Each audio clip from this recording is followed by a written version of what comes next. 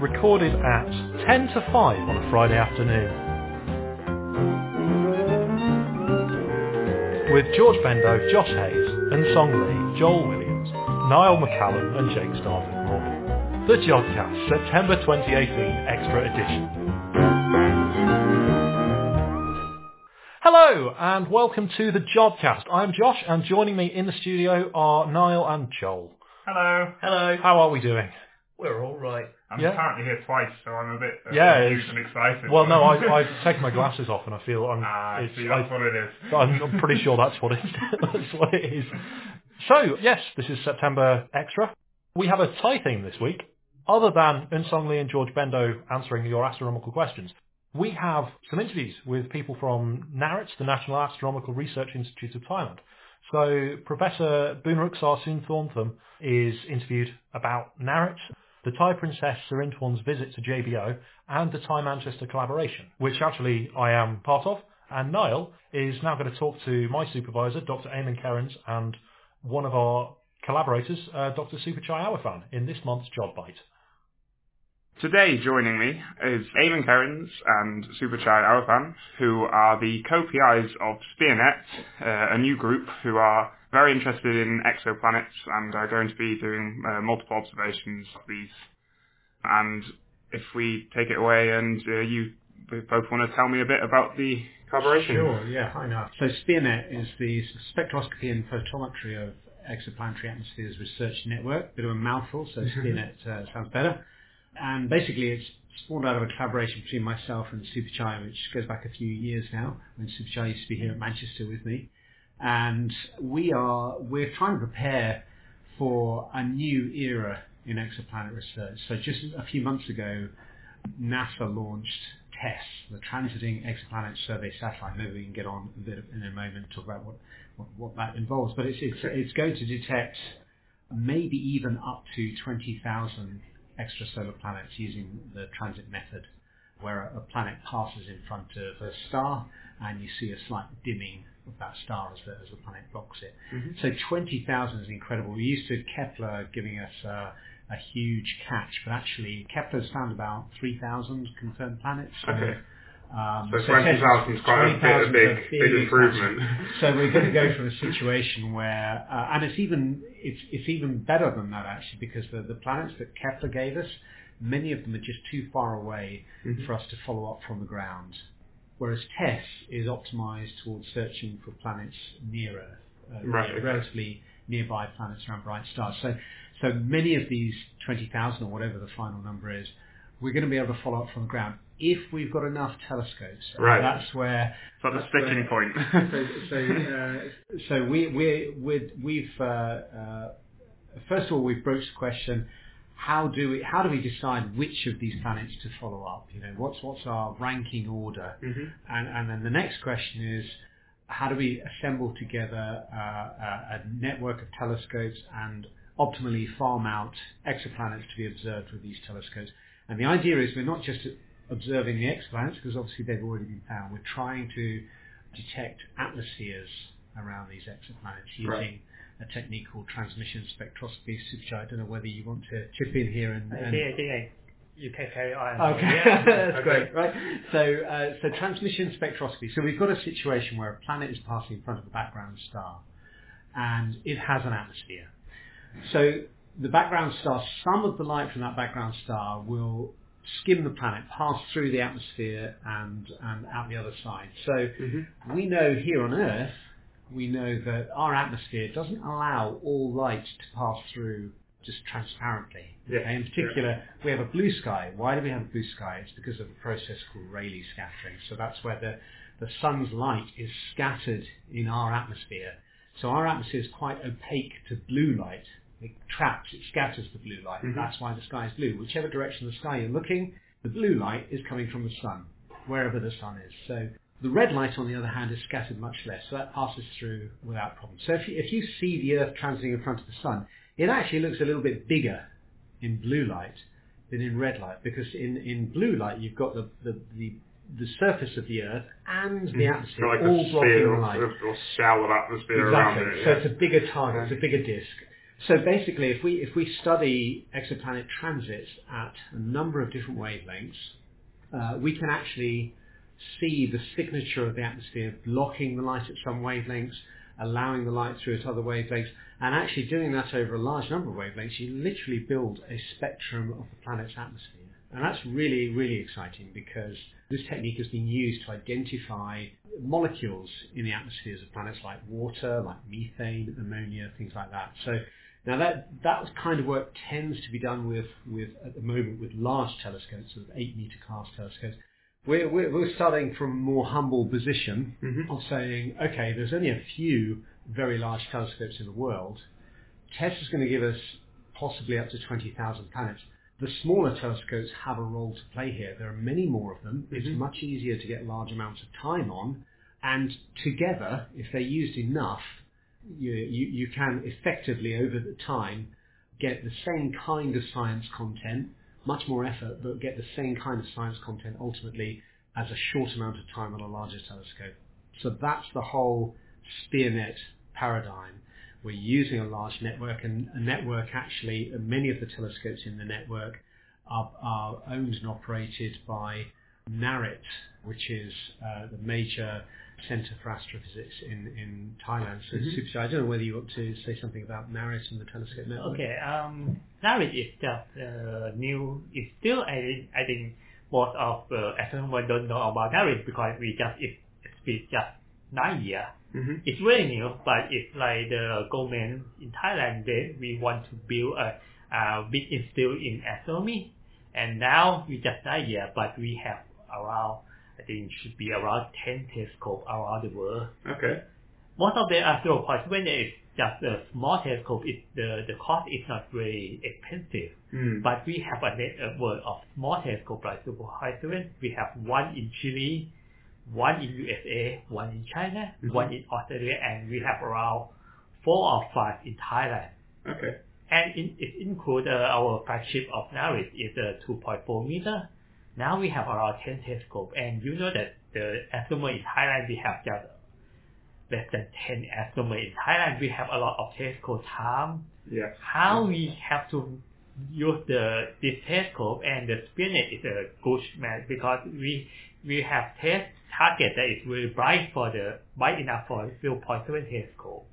And that means we have a lot of targets to observe almost every day. That means the telescope can be operated every day. But now I think before we start the SPEARNET, some night is no object, no one interested in any object. So there's a lot of access to the telescopes then, so that's really good in terms of trying to get this off the ground. Absolutely, and TESS is an all-sky survey, so that's something else that's very different from Kepler. Kepler searched quite a large, it sounds like quite a large area, 100 square degrees of sky. There are 40,000 square degrees of the whole sky, so it's a relatively small patch. So TESS has got itself into an orbit that will allow it to scan over time the entire sky. So actually having access to a large number of distributed telescopes means that we can observe many of these targets. You can follow up in several different patches. Exactly, yeah, that's brilliant. So, but a lot of the effort is working out how do we optimize this, and your Jodcast audience may be very familiar with Jake Morgan, and Jake for his sins has got the task of actually developing the know-how for how we optimally select these. So you're whittling down 20,000 or so planets to try and make it viable to do with about.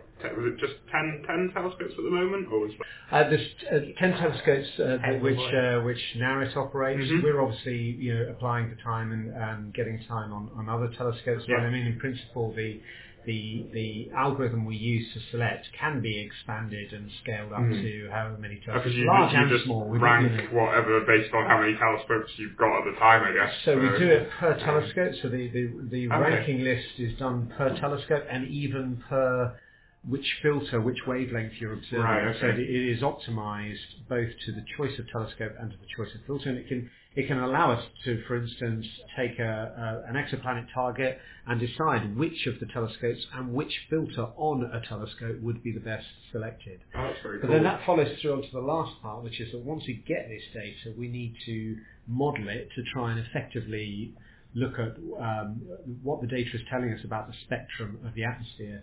So another jobcaster, Josh Hayes, I'm tasking him with that job to develop a code that will interpret the data that we're getting in and to provide us with an update on what we believe the atmosphere looks like. Now, in early days of gathering data, he may well come back to me and say, well, my models tell me there's a whole bunch of stuff that could fit this data. So in that case, we're in a regime where we're quite ignorant. So we will then go back and queue up more observations at other wavelengths to try and be less ignorant. So the whole philosophy of SPEARNET is trying to close that loop of ignorance and to farm out the data as efficiently as we can to the assets that we have at our disposal. That makes perfect sense. How many frequencies have you sort of got access to? What are the frequencies you're looking at? Right. So we're dealing primarily at the moment in the optical regime. Okay. So, and because we're using small telescopes at the moment, we're accessing so-called hot Jupiters. So one of the big surprises in the field of exoplanets was that some of the early systems that were found were very unlike our own solar system, and in fact, many of the example systems have Jupiter-sized planets in an orbit that might be 10 times smaller than that of Mercury, or 10 times 10 times closer to the host star than that of Mercury. So these are so-called hot Jupiters. They're very close to their star, so they're being bombarded by large amounts of radiation. They may have at the temperatures at the top of their atmosphere of order 1,000 degrees Celsius. So that makes them easier to see then as well. That makes them easier to see, but it also means that the type of atmospheres we're looking for in the optical, we may see the evidence of the atmosphere in terms of its clouds. We might see hazes. In some cases, we might find the atmospheres are quite transparent. The interesting thing is that some of these hot Jupiters, they exhibit all of these features. Some are cloudy, some are hazy, some are relatively transparent, and that in itself is quite an enigma. Why is it that these similar kinds of objects, in principle, have quite different observable atmospheres?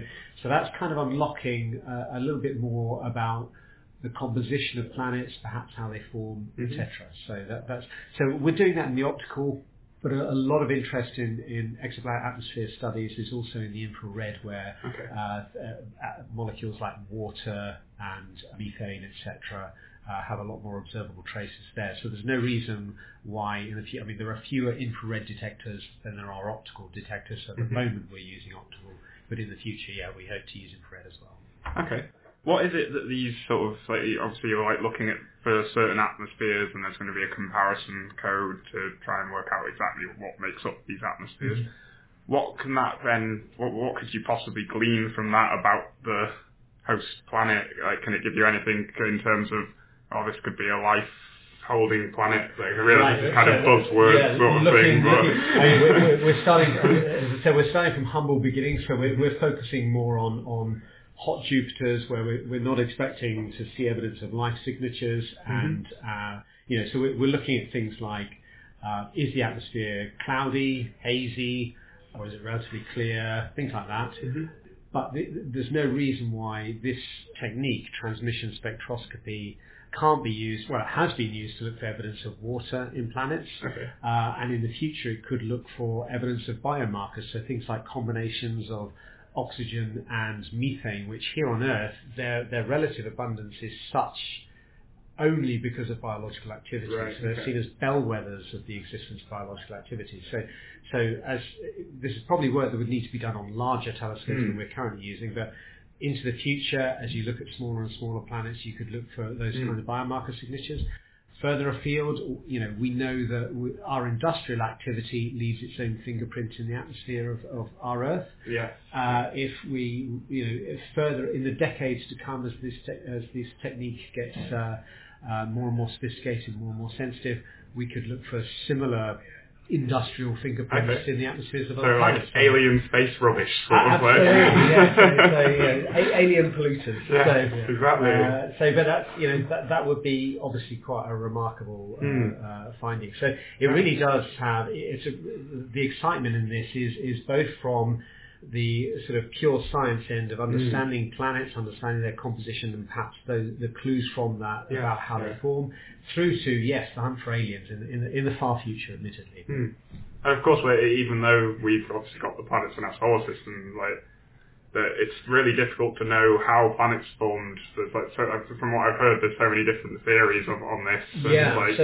So anything to help narrow that down is certainly worthwhile. Absolutely. Our solar system was, until 20 years ago, the only data point on the architecture of solar systems, and we're now finding the planets we found so far, although we've found thousands of them, the architecture of the systems still looks generally very unlike that of our own solar system. Now, that is probably simply a result of the fact that our techniques are not yet very sensitive to further out planets. So we tend to find the ones that are nearer in. But it may also, it could turn out, who knows, that our solar system has a somewhat unusual architecture in some respects. So there are planet formation theories which kind of explain the arrangement of planets in our solar system. Do they work for planets in other solar systems? Do planets, after they form or during their formation, move about a bit because of migration effectively affects? That would seem to.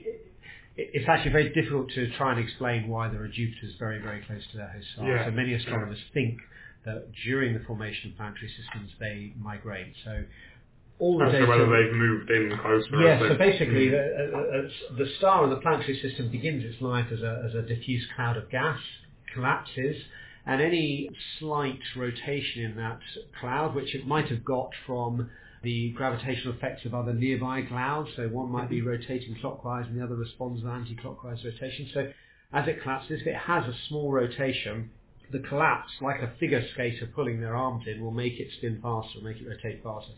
That then will form the disk, the centre of the gas will collapse to form a star. The outer parts of the gas will form a disk around that star, and that's where the planets would form.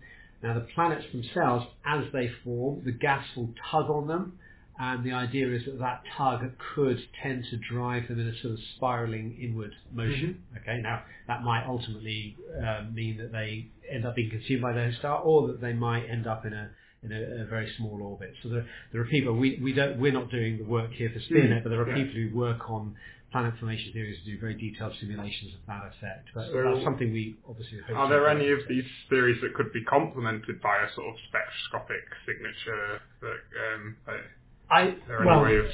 So I think that the statistics we get from the number of planets from missions like TESS and Kepler, and there are also ground-based surveys doing this, NGTS, which is a UK-led survey. Yeah. So that they will provide, a lot of good statistics on planets close to their host star. There's other techniques like direct imaging and gravitational lensing, which work on other principles which are good at detecting planets further out. So assembling those statistics together is probably the best way of. So it's building off as much as you can from all of the different resources, and then trying to do one big sort of collaborative effort. We're all cogs in a wheel. Yeah, very good. That's how science should be. So you mentioned that institute's been around for 9 years or so. So how long do you expect it to be before you're doing observations? When's tests? I believe it's already up now. But is it observing? I think they're still undergoing testing with the mission. I think it's now in its final science orbit. There was, they had to. It's in a very unusual orbit, so it required a slingshot trajectory around the moon, etc., to get into its final state. So I suspect now they're testing all the instruments out and looking at the data, but they are scheduled to start reasonably soon, I think. Okay, is that a very long-term mission? Is it a couple of years? It's a few years. I think it's 2 years. Okay. That's cool. Yeah, so you should get quite a bit of data out of that then. You should, yeah. Yeah. And the good thing is you don't have to be a member of TESS. They're going to release the I think data the to first the science community. data release should be the end of this year. Okay, so that's As I know, it starts from the southern hemisphere first, and it will go to northern hemisphere. I think, it's quite a good time to study the atmosphere also, because this area, this field just start just less than a decade. I think it's the first one that we studied, the GJ347LB during my PhD. This is the first one that start of the SPEARNET. okay. At that time, I think we feel better about the transmission spectroscopy. That is just 4 years ago, and it's just I think it's very new. It's quite in its infancy at the moment then. Yeah, so we're moving from a phase of merely detecting planets to characterising them. So that's brilliant. That's a transition really spectroscopy is exciting part of our next generation thing to be a part of then, I bet. Absolutely, and there's also space missions that are. I'm thinking of one in particular. The European Space Agency has just given a green light to a mission called Ariel, and that is going to be a characterization mission, which will be, so it's a space mission, but it will be using techniques akin to transmission spectroscopy to actually characterize exoplanets. So it's going to be a very big frontier over the coming decade or so. Oh, that's a really exciting time, and it must be really cool to be part of it. So thank you, Eamonn and Supachai, for that. That sounds like a really exciting place to be beginning in terms of these characterizations of these planets. So I wish you good luck with that work. Thanks and so I much. look forward to seeing some papers out soon, I hope. Cheers, Mal. Me too. Yeah. Brilliant. Thank you both. Thanks for that, me. Now, our esteemed producer, Jake Stella Morgan, interviews Professor Boonrucksar Soonthornthum about NARIT, Princess Sirindhorn's visit to JBO, and the Thai-Manchester collaboration. Hello, I'm Jake, speaking to you today from JodBite, and I'm lucky enough to be joined by a special guest. If you'd like to give yourself a brief introduction. My name is Boonrucksar Soonthornthum. I'm the research advisor of the National Astronomical Research Institute of Thailand. So that is NARIT for short, and I'm lucky enough to be working with NARIT. We have some collaborators out there. So it's perhaps fair to say that most of our listeners won't have heard of your organisation, Professor. Yeah. So do you maybe want to expand a little bit about who you are and what you do out in Thailand? Yeah, actually I am one of the founder of the National Astronomical Research Institute of Thailand. Oh wow. And it's maybe nearly 10 years ago when we tried to build the National Observatory on the highest mountain of Thailand. But in order to get the funding from the government of Thailand, we need to establish the institute. So we try to set up the institute called the National Astronomical Research Institute of Thailand. And finally it was founded on the 1st of January 2009. So this would be, coming to 10 years next year. Yeah, next year we're going to celebrate the 10th anniversary of NARIT. Excellent. So in the last 10 years, we have developed several things. The main facility in Thailand is the Thai National Telescope. We managed to build the 2.4 meter optical telescope on the highest mountain of Thailand. We call the Thai National Telescope. And that's the biggest facility in the Southeast Asia. And we also try to get more human resources in astronomy. So I discussed with the Ministry of Science and Technology to offer the scholarship for the students to study astronomy abroad up to PhD. So we already sent maybe nearly 30 students abroad, and they will come back and serve as the researcher at NARIT. Finally, they start to come back now. So it's very much with an eye towards building up future generations of Thai astronomers. Right. So, I'm lucky enough to work with one of those. Well, not a future, he's now a current Thai astronomer. Right. Dr. Supachai, Awiphan. Yeah, he is one of our researchers at NARIT. And he's been lucky enough to get us some time on that 2.4 meter telescope. Is there anything more you could tell me about the facilities that have been developed? What else is going on in Thai astronomy? Since 2017, we got the approval from the Thai government to set up a second astronomy facility in Thailand. That is the 40-meter radio telescope in Thailand. The 40-meter radio telescope is now under construction, and we have a lot of collaboration from the University of Manchester to help to advise on the construction of the radio telescope, and perhaps in the future we're going to join to develop the many kind of receivers for the radio telescope. So I'm told that the collaborative history between Thailand and the University of Manchester actually goes back a very long way. Could you give us some insight on that? That was in 1875, on the 6th of April 1875. That is a long way back. One of the professor of the University of Manchester, Sir Arthur Schuster, was invited by King Rama V to travel to Siam. That time, the name of Thailand called Siam. So Professor Schuster went with several of his staff and brought several telescopes and brought it to Thailand in the place called Lam Chao Lai in Phetchaburi province.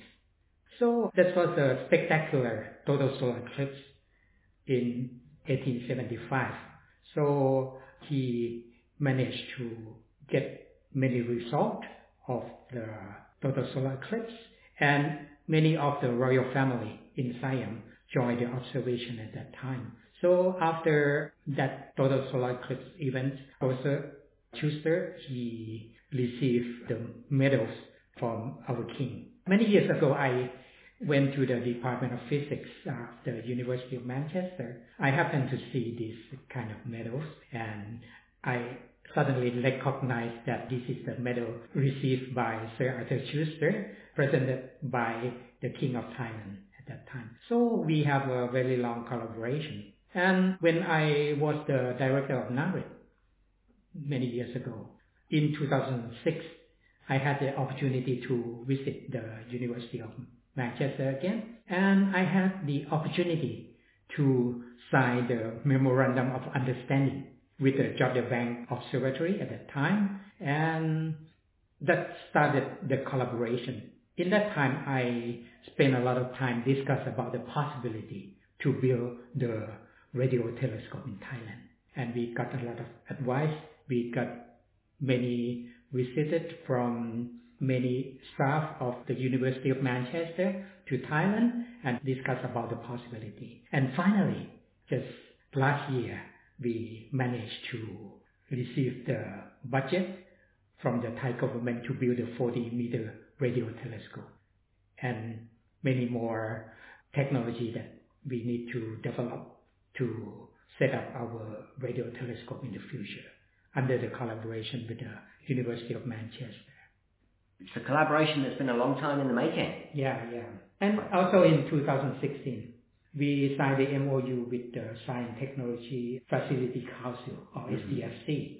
Under this collaboration, we got the support from the Newton Fund regarding the radio telescope project. So we have even more closer collaboration with the University of Manchester now for the development of the receivers for our 40-meter radio telescope. And fortunately, on 5th of July this year, Her Royal Highness Princess Mahachakri Sirindhorn will visit George Bendo Observatory to see the Lowell telescope and to witness the collaboration between NARIT and the University of Manchester. So this is a great occasion for Thailand and United Kingdom for the closer collaboration on radio astronomy in the future. Sounds like it. So where do you anticipate the collaboration going in future after this occasion that we have here this week? Are you able to talk about future plans at all? Our radio telescope will the working frequencies is from 300 megahertz to 115 gigahertz. So this is the wrong range of observation frequencies.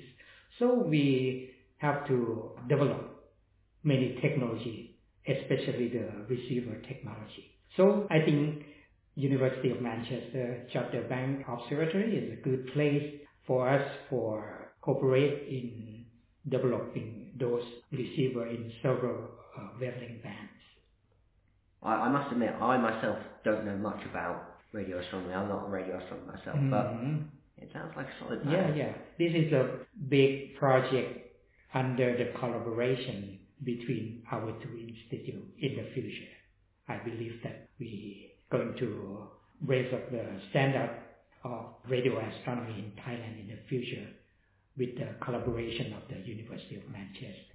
What astronomy do you anticipate being able to do with this new radio telescope? What sort of work do you do? After the completion of the 40-meter telescope, we have the early key signs for this. The first key sign is a pulsar observation. So we going to join with many institutes around the world for pulsar research. This is very important object in the sky that emitted radio frequencies, and we can detect with our 40-meter radio telescope, and this will lead to the insight of the theory of general relativity in the future. So this is very important key science. And the second one is to study of the major and molecular lines in the interstellar cloud, which emitted radiation in radio wavelength. So we're going to study of many kind of interstellar molecules to understand what is the composition of the interstellar molecules before they form the star. And we can also study of the possibility of finding the living organism outside the Earth. So this is very interesting topics that we're going to do. So the early science, we have two topics. One is the pulsar, and the second one is the major and molecular line observations. So I'm maybe putting a little bit on my own bias here, but what about plans for optical astronomy? Because I'm aware that there's a network of sub-meter class telescopes across Thailand and across the world. Yeah. As I already mentioned, the main optical infrastructure is the 2.4 meter Thai National Telescope. That is the first one. And under that operation of the Thai National Telescope, we had several research topics under several international collaboration with many institutes in the world, including the University of Manchester. Dr. Supachai, he got a PhD from the University of Manchester, and he studied about the exoplanet. So exoplanet is one of the interesting topics of research that we are doing at NARIT. Also, apart from the Thai National Telescope, we also built several we call the Remote Robotic Telescope Network, or the Thai Robotic Telescope Network. So now we have several 0.7 meter optical telescope in many parts of the world. The first one is at CGIO in Chile. That's the first one we joined with the University of North Carolina in the joint observation of the gamma burst. So we put 1.7 meter telescope there for the Thai Robotic Telescope Network there. And then the second one, we joined with the Yunnan Observatory in China. So we put another 0.7 meter telescope at Gaomeigu Observatory in Lijian Province in China. That's our second remote control telescope. And the third one, we finally put the telescope at a place called Sierra Remote Observatory in United States, in San Francisco. So we have the third Thai robotic telescope over there. And the last one is at the place called Springbrook Observatory in Australia, close to Siding Spring Observatory. And apart from the research, we also want to support education in astronomy in Thailand and also the outreach activity in Thailand. So we set up another 4 regional observatories. In the regional observatory, we built small planetarium with 50 seats. We have a 0.7 meter optical telescope with many small optical telescopes to serve to the public. So we already built 4 public observatory or regional observatory in 4 sites in Thailand now. So we not only focus on the research, but we also want to promote education and outreach in astronomy in Thailand. Wow, by the sounds of it, Thai astronomy certainly has a very bright future ahead of it. Right. Yeah, fortunately, the Thai government see how important to develop the basic science in Thailand. So astronomy is one of the subjects that can inspire the young definitely. people, and they provide the knowledge in science and technology. So, in my point of view, the smart people, they need 2 important things.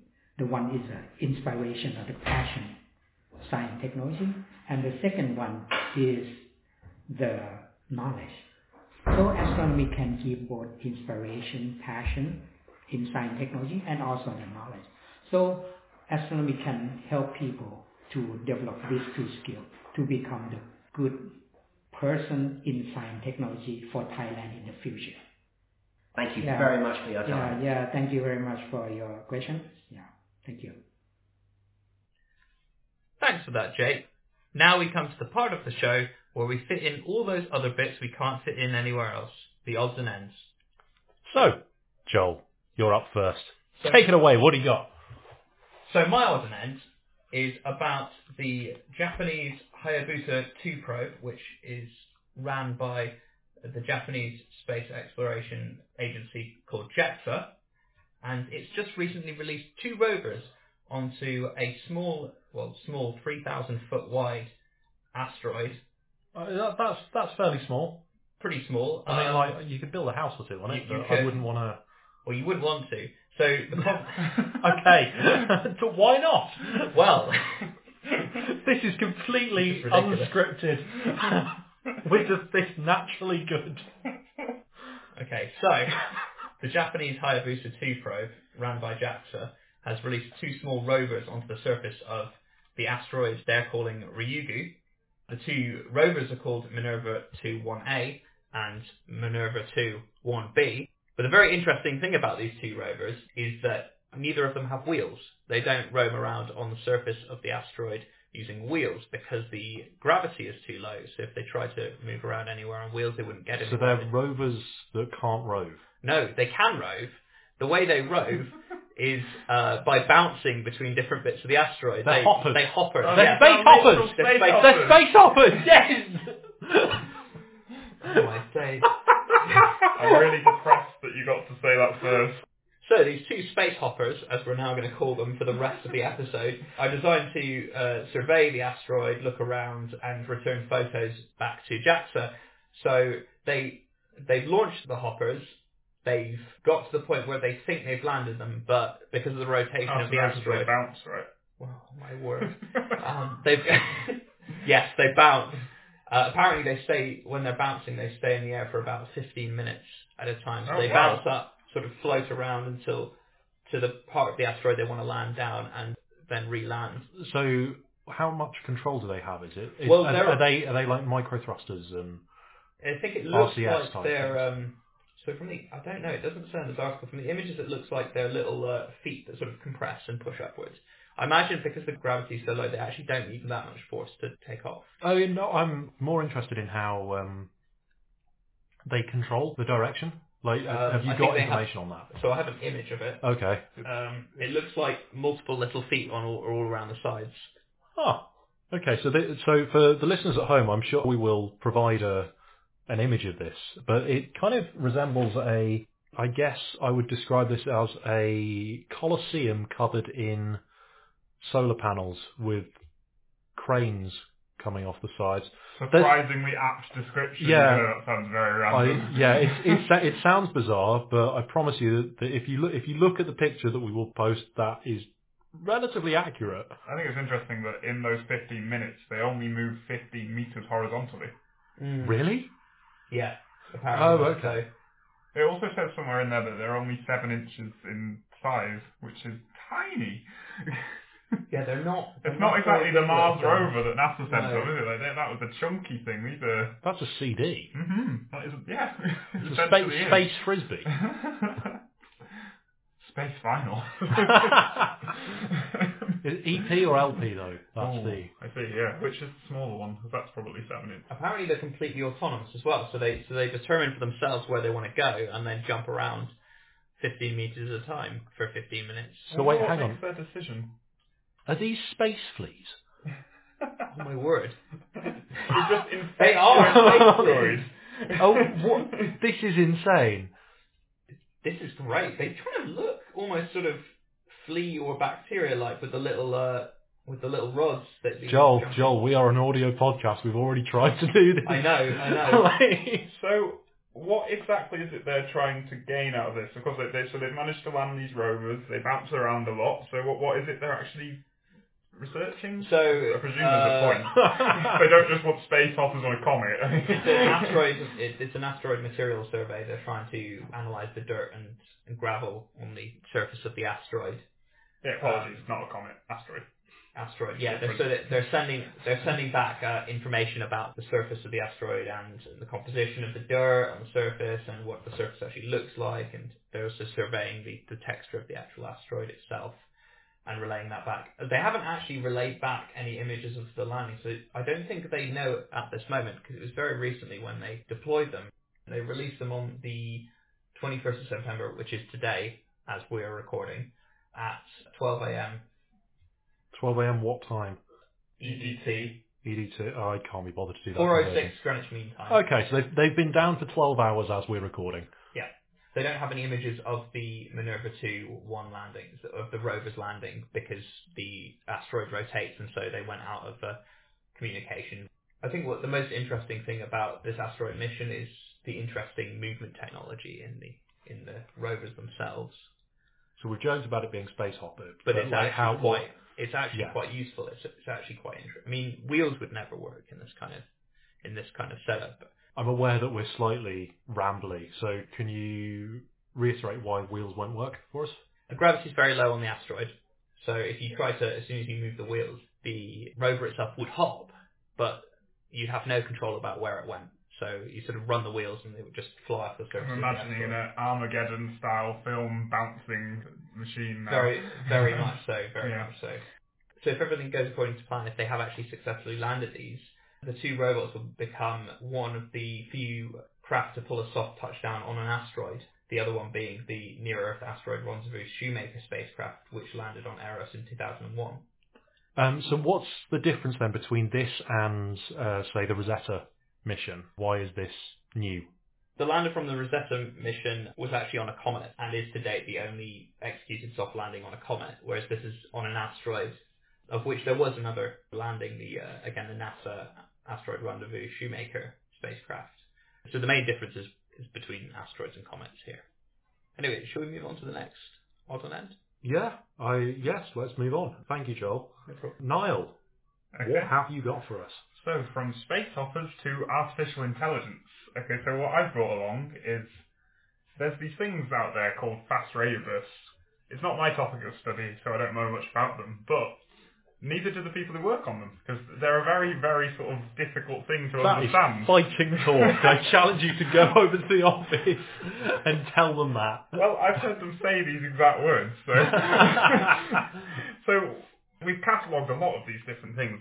They occur in all different areas of space. They appear all over our sky as we look out for them. However, there's lots of debate still as to what mechanism would be causing them. So, there's possibilities that it could be coalescing neutron stars. There's a plethora of other ideas. But the point is today is that there's this new sort of techniques being developed using AI, and they've managed to use this to actually find another 72 pulses, so 72 fast radio bursts, which are essentially very bright pulses of radio emission, which last milliseconds in duration. There's one in particular that's known for repeating, which is FRB 121102, for those of you who are clued in about these things. This is the only one known to repeat. So it's quite a good one for being able to analyse these things in more detail, because you know you're going to get more and more to be able to view, which is why it's a good training data set for machine learning algorithms and artificial intelligence as such. And using the Green Bank telescope, a team in Berkeley, and also working with the SETI Institute, they have been looking at this repeater and have used it to train their algorithms and have in turn detected 72 new fast radio bursts emanating from the repeater, which is very exciting. And actually it's managed to, this sort of AI system has managed to find bursts which a lot of the classical algorithms which are used were missing. 72 doesn't sound like many, but the population size of FRBs is actually quite small, isn't it? I'm not sure off the top of my head how many there have been found altogether. I find the really cool thing about FRBs to be, like, we only have one repeater, and so there are all sorts of theories as to what they can be. So I don't know, given these new numbers, I don't know if this actually holds true anymore, but Laura Dreesen, who presents with us sometimes, she knows a lot about FRBs. Yeah, she knows a lot about FRBs, and perhaps we should have had her on this episode. But no, she was telling me that there definitely were, before this announcement, there were more theories as to what they could be than known examples of FRBs. And the repeater itself is really strange just for this in and of itself, because it's the only one that repeats.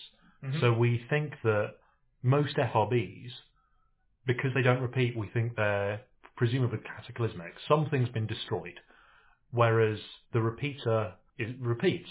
Something can't be destroyed and then repeatedly destroyed. That doesn't make any sense. Indeed. So this actually, the more data we have on the repeater, the more we're able to say, and if we found another repeater as well, obviously, we'd be able to say there's almost two kinds of populations here. And the things that we think of as generally FRBs, turns out there's two completely separate. Indeed, there might actually be more than one mechanism causing similar emissions, or similar to what we actually observed is similar. Yeah. So interesting enough, actually, the repeater has only been observed around 300 times since it was discovered as in its only bursts from it have only been detected around 300 times since about 2012. And it was only upon reanalyzing 2017 data from Green Bank that these new 72 were found. So that's actually quite a lot. If you consider in the sort of, what's that, 5 years, there's only been 300 seen, and 72 of them were from this machine learning algorithm finding them from just 1 year of data.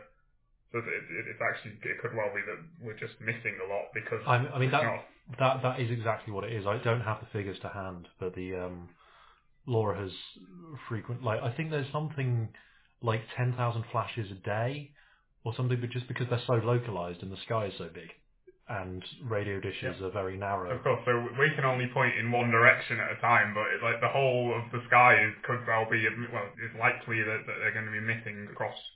There's no known reason why it should just be in, say, one particular hemisphere or one particular orientation. So they are thought to be isotropic, and the only reason that we found more in the southern hemisphere is because we have Green Bank pointing that way and more dishes down there, exactly. etc., that are actually looking for them, engaged for doing this. Yes, so you end up with a bias, don't you, towards the directions you can actually look in. Yes, we should always be aware of our biases. Indeed. So, as we become more and more dependent on robots to help us out in everyday life, you'll see actually we're becoming more and more dependent on them in science too. Like, AI is the way forward for big data challenges. Oh yeah, 100%. There are, we've got the big data CDT here now as well? We do. So, Manchester have just started taking on PhD students who, specifically are working in, say, machine learning. And we have machine learning lunches brought to you by our very own Alex Clark, which are great because they involve pizza and sometimes other buffets. But I missed the one today. That was sad.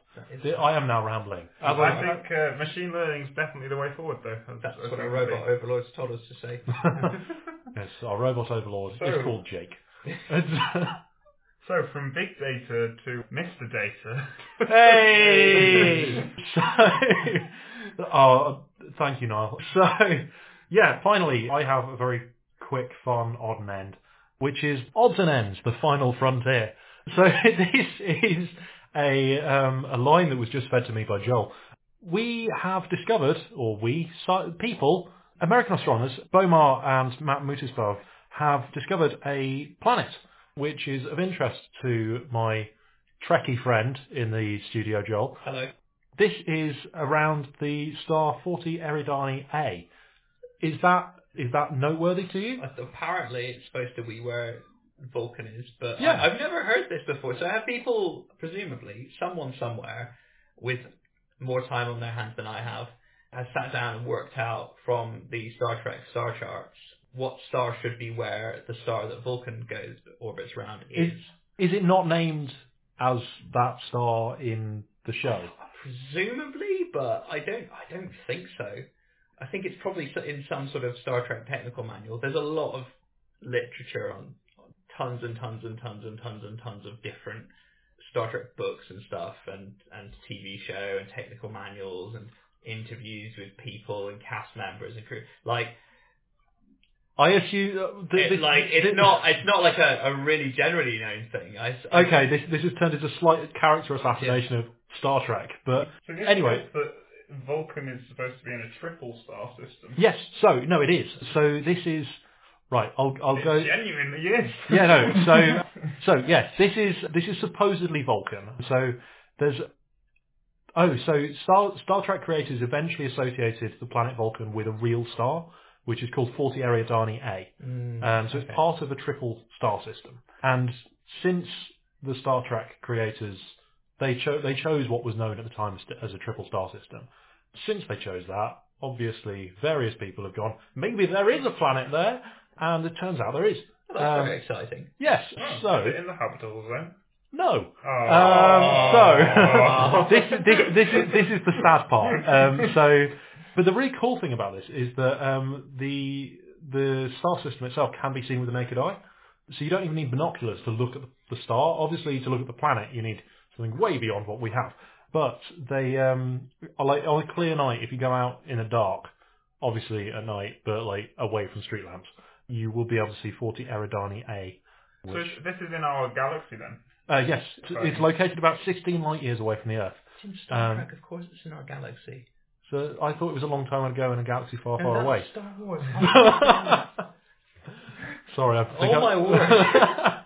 I thought they went to deep space in the Voyager missions. But They go to a different quadrant of the galaxy in Voyager. not very deep then, is it? Deep space. Deep Anyway, space is anywhere outside of the solar system. Stop! So, this is, as Joel has said a few times, this is a triple star system. Triple star systems I think are really cool because I can't get my head around how that all rotates. I have is it like a space fidget spinner? That's the closest I've got in my head to just what do they orbit? I don't know. They they like triaxial, aren't they? Yeah. Like galaxy clusters are. I guess. Space is weird. It blows my mind. I love it. It's just easier to do planets and go, planet goes around blob, rotatey. That is... And even that's a simplification. Yeah. Yeah, I know. Those words are going to be in my thesis. I really hope so. But it's quite cool that they have this planet that it's in a triple star system. So it's unlike Tatooine, say in Star Wars, where you have 2 suns. This one has 3. And you'll be able to see them at different times. And I'm not really quite sure. calling a spade here, aren't you? Yeah. There's not a huge amount that you can spin this out from, but it's Star Trek related. Joel looks happy. I've never seen an episode of Star Trek except for Star Trek Discovery. So how did they discover this? Because you're likely to know a bit more about that, given your PhD topic. This was discovered through the radial velocity method. So this is looking at how it's not, when you have a planet going around a star, it's not just as simple as that. It's both of them orbit their centre of mass. And that makes the host star wobble, which means that you get Doppler shifting of characteristic emission lines. So not unlike when you've got an ambulance going past and the siren goes dee-dee-dee-dee-dee-dee-dee-dee. It's slightly exaggerated and can't believe I've just done that on a podcast. But yeah, it was discovered through radial velocity.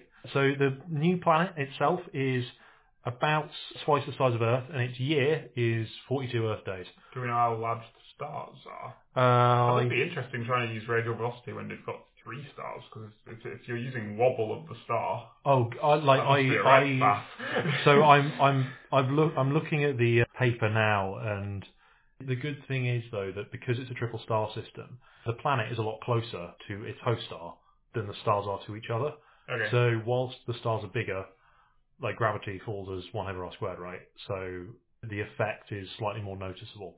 They're also K-dwarfs, so they're relatively small stars. But yeah, it's a fair point. I have actually said that this isn't in the habitable zone a couple of times, but it's unclear as to whether or not it actually is. The problem with the habitable zone is that it's not a hard and fast, if you're here, you will have alien life. There are so many other things that you have to consider. So there are, I can't remember the names of all of them, but there are various habitable zones that if you look for liquid water, water can exist. But you can also have habitable zones where you are looking at the ultraviolet flux from the host star. So for stars that are particularly ultraviolet heavy, where you would put your planet for liquid water to exist, if you put it there, everything would get effectively really bad sunburn. And that's not where you want to live. Nothing would live there. So saying this is... Apart from maybe plants.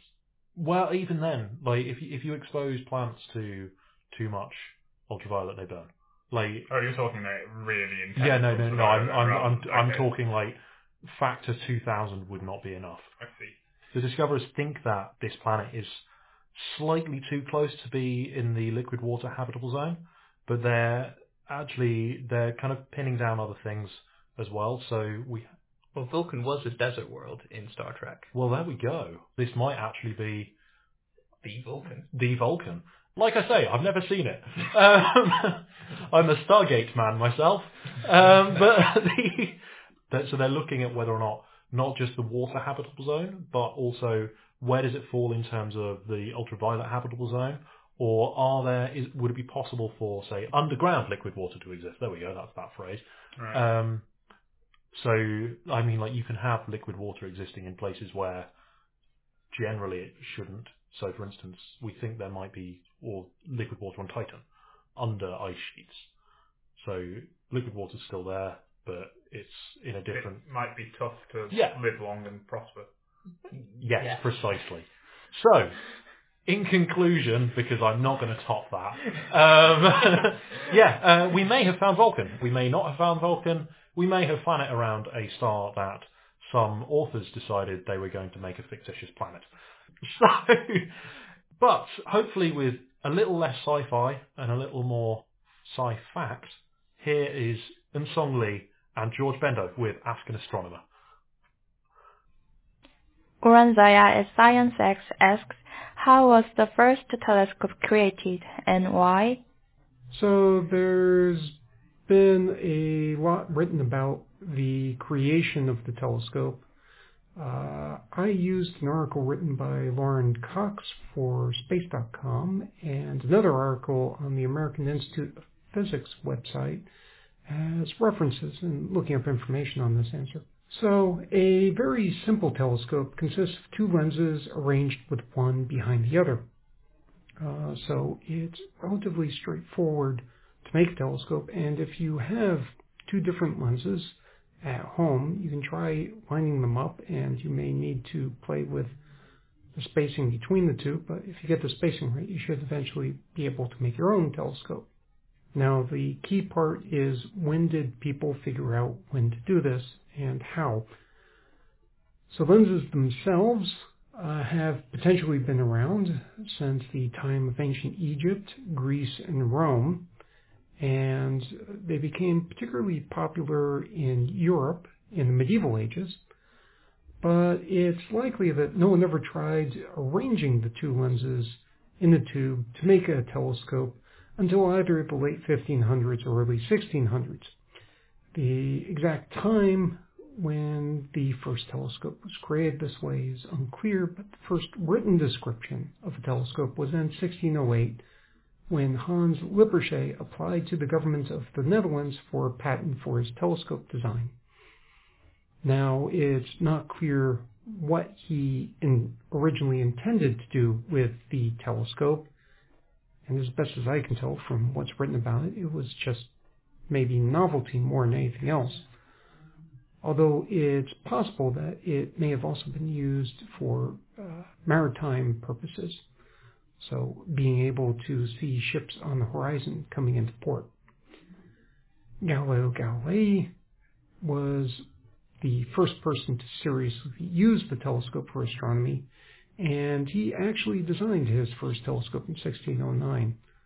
So very soon after, the first telescope patent was filed. David Findelay asks, can you explain the equivalent of visual magnitude as applied to radio astronomy? Is there an equivalent to limiting magnitude with radio telescopes? So this is a two-part question, which is going to take a bit of time to answer. First of all, we need to understand what magnitudes are. So magnitudes are a funny set of units that a lot of astronomers, including me, personally dislike. Magnitudes indicate the amount of light from an object, with apparent magnitudes indicating the relative brightness of objects as seen from Earth, and absolute magnitude indicating the brightness if the object was 10 parsec or 32.6 light years from Earth, which can be difficult to picture for galaxies which are much, much larger than 10 parsecs. A change in magnitude of 2.5 corresponds to a factor of 10 change in the amount of energy from the object. And as objects get brighter, their magnitude decreases. So, for example, a bright star in the night sky will have an apparent magnitude of 0 or 1, while the faintest stars that people can see with the naked eye have an apparent magnitude of 5 or 6, and the sun has an apparent magnitude of negative 26. Radio astronomers, as well as many other astronomers, avoid using magnitudes, but instead use units based on standard scientific units of measurement. The absolute amount of energy over time produced by an object can be expressed as watts, or some other quantity related to watts. Solar luminosities, which are based on the total energy produced over time by the sun, are very commonly used. One solar luminosity equals 3.83 times 10 to the 26th power watts, or a 3, an 8, and a 3, followed by 24 zeros. The amount of energy observed from an astronomical object by a telescope on Earth is called flux, and this can be thought of as the total amount of energy collected over the area of a telescope over a set period of time. Typical units that a lot of astronomers may use in this situation would be watts divided by meters squared. However, astronomers also collect this area over some range of the electromagnetic spectrum rather than at one very specific wavelength. So they will normally divide the total energy by the range in wavelength or frequency in which the energy was collected, as well as divide by time and divide by collecting area. This quantity is called flux density. Typical units could be watts per meter squared per hertz, but the flux densities measured by telescopes are actually very small in these units. So instead, a lot of astronomers, including most radio astronomers, use units called Janskys, which are equal to 10 to the negative 26th power watts per meter squared per hertz, or a 0, a decimal point, 25 more zeros, and a 1. As a side note, as an undergraduate, I had a friend, a guy named Matt Morgan, who wrote this definition in large block letters on the wall in his dorm's bathroom. It is possible to convert from Janskys to magnitudes, even at radio frequencies, using the same conversion equations that are applied to visible light, but it would just seem really strange for just about everyone. Generally, magnitudes are an unintuitive unit of measurement that decrease in value when things get brighter. And trying to perform physics calculations using magnitudes which are base 10 logarithms multiplied by 2.5 gets unnecessarily complicated. So most astronomers just use Janskys or some other units based on standard scientific units. So this should answer the first part of David's question about the equivalent of visual magnitudes in radio astronomy. However, David also asks if radio telescope observations also have the equivalent to the limiting magnitude in optical telescope observations. For reference, the limiting magnitude is the apparent magnitude for the faintest objects that can be seen in visible light data. And instead of calling this limiting magnitude, which applies to data where people actually use the magnitude system, I would call this the brightness limit at which sources can be detected when discussing data at any wavelength. As I mentioned before, for naked eye observations, the limiting magnitude of the objects that you can see in the sky is an apparent magnitude of 5 or 6. And this depends on where you're located and how well your eyes have adjusted to the darkness. The faintest objects that can be seen in any particular professional astronomy image in any part of the electromagnetic spectrum, including visible light, will depend on several things, including the size of the telescope, the efficiency of the detectors, and the amount of time that is spent observing any given location in the sky. Each image will therefore have its own limit at which sources can be detected. Now, the exception to this are telescopes and instruments that are so sensitive they can actually detect everything to what is called the confusion limit. This limit is where so many sources are detected that they look like static in the image background. Several years ago, when the Herschel Space Observatory was operational, I worked as a support scientist for the Spire instrument on that telescope, and the Spire instrument could easily produce images that were confusion limited at submillimeter wavelengths.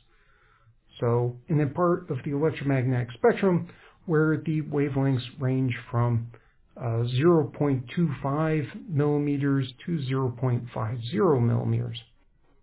Any source brighter than about 20 millijanskys could be treated like a detection. Everything else was part of the background. Graham asks, now that we know gravitational redshift occurs, does this also mean that the speed of light is not necessarily a constant? Well, the very short answer to this is no. The longer answer, which is affected by general relativity, is no. The even longer answer involves using general relativity as a part of the explanation. For reference, gravitational redshifting was predicted to happen by general relativity when light emitted in a place with a strong gravitational field, such as near a black hole, travels to a location with a much weaker or virtually no gravitational field, such as interstellar space. This has recently been observed for stars observing the supermassive black hole at the center of the galaxy, which is what prompted Graham to send in this question. The photon that is produced near the black hole will change as it emerges from the area around the black hole so that its wavelength appears to get longer and its frequency gets lower. So I thought of this situation by imagining an old-fashioned mechanical clock with an electrically charged pendulum that's swinging back and forth. And this pendulum may have a period which, just for simplicity, I assume to be 1 second, just because that seems to make the math very simple. The electrical charge on the pendulum, when observed by someone standing right next to the clock and not moving relative to the clock, will produce an electromagnetic wave with a frequency of 1 hertz and a wavelength of 300,000 kilometers. So very long wave and probably very difficult to detect with technology, but it's still producing a wave. Now, according to general relativity, time will appear to pass more slowly in a location with a strong gravitational field, like the area near a black hole, when observed from a location with a much weaker gravitational field, like interstellar space or the solar system. If the clock is near the black hole but the observer is in interstellar space, the pendulum will appear to move much more slowly. For example, the pendulum may oscillate with a period like 2 or 5 or 10 seconds. The charge of the pendulum still creates an electromagnetic wave as it oscillates, but the wave observed in interstellar space appears to have a lower frequency, like 0.5 or 0.2 or 0.1 hertz. And this is because, from the viewpoint in interstellar space, the source that's moving, or the moving charge, just seems to be going more slowly. In relativity, the speed of light in the vacuum does not change. Now, speed is a function of wavelength multiplied by frequency. So if the frequency decreases because of time dilation, then wavelength must increase.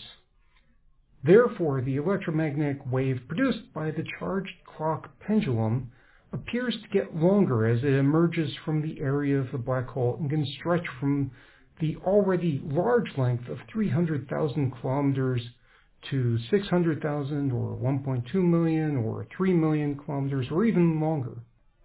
So, to summarize, the observation of gravitational redshifting actually proves that the speed of light obeys general relativity.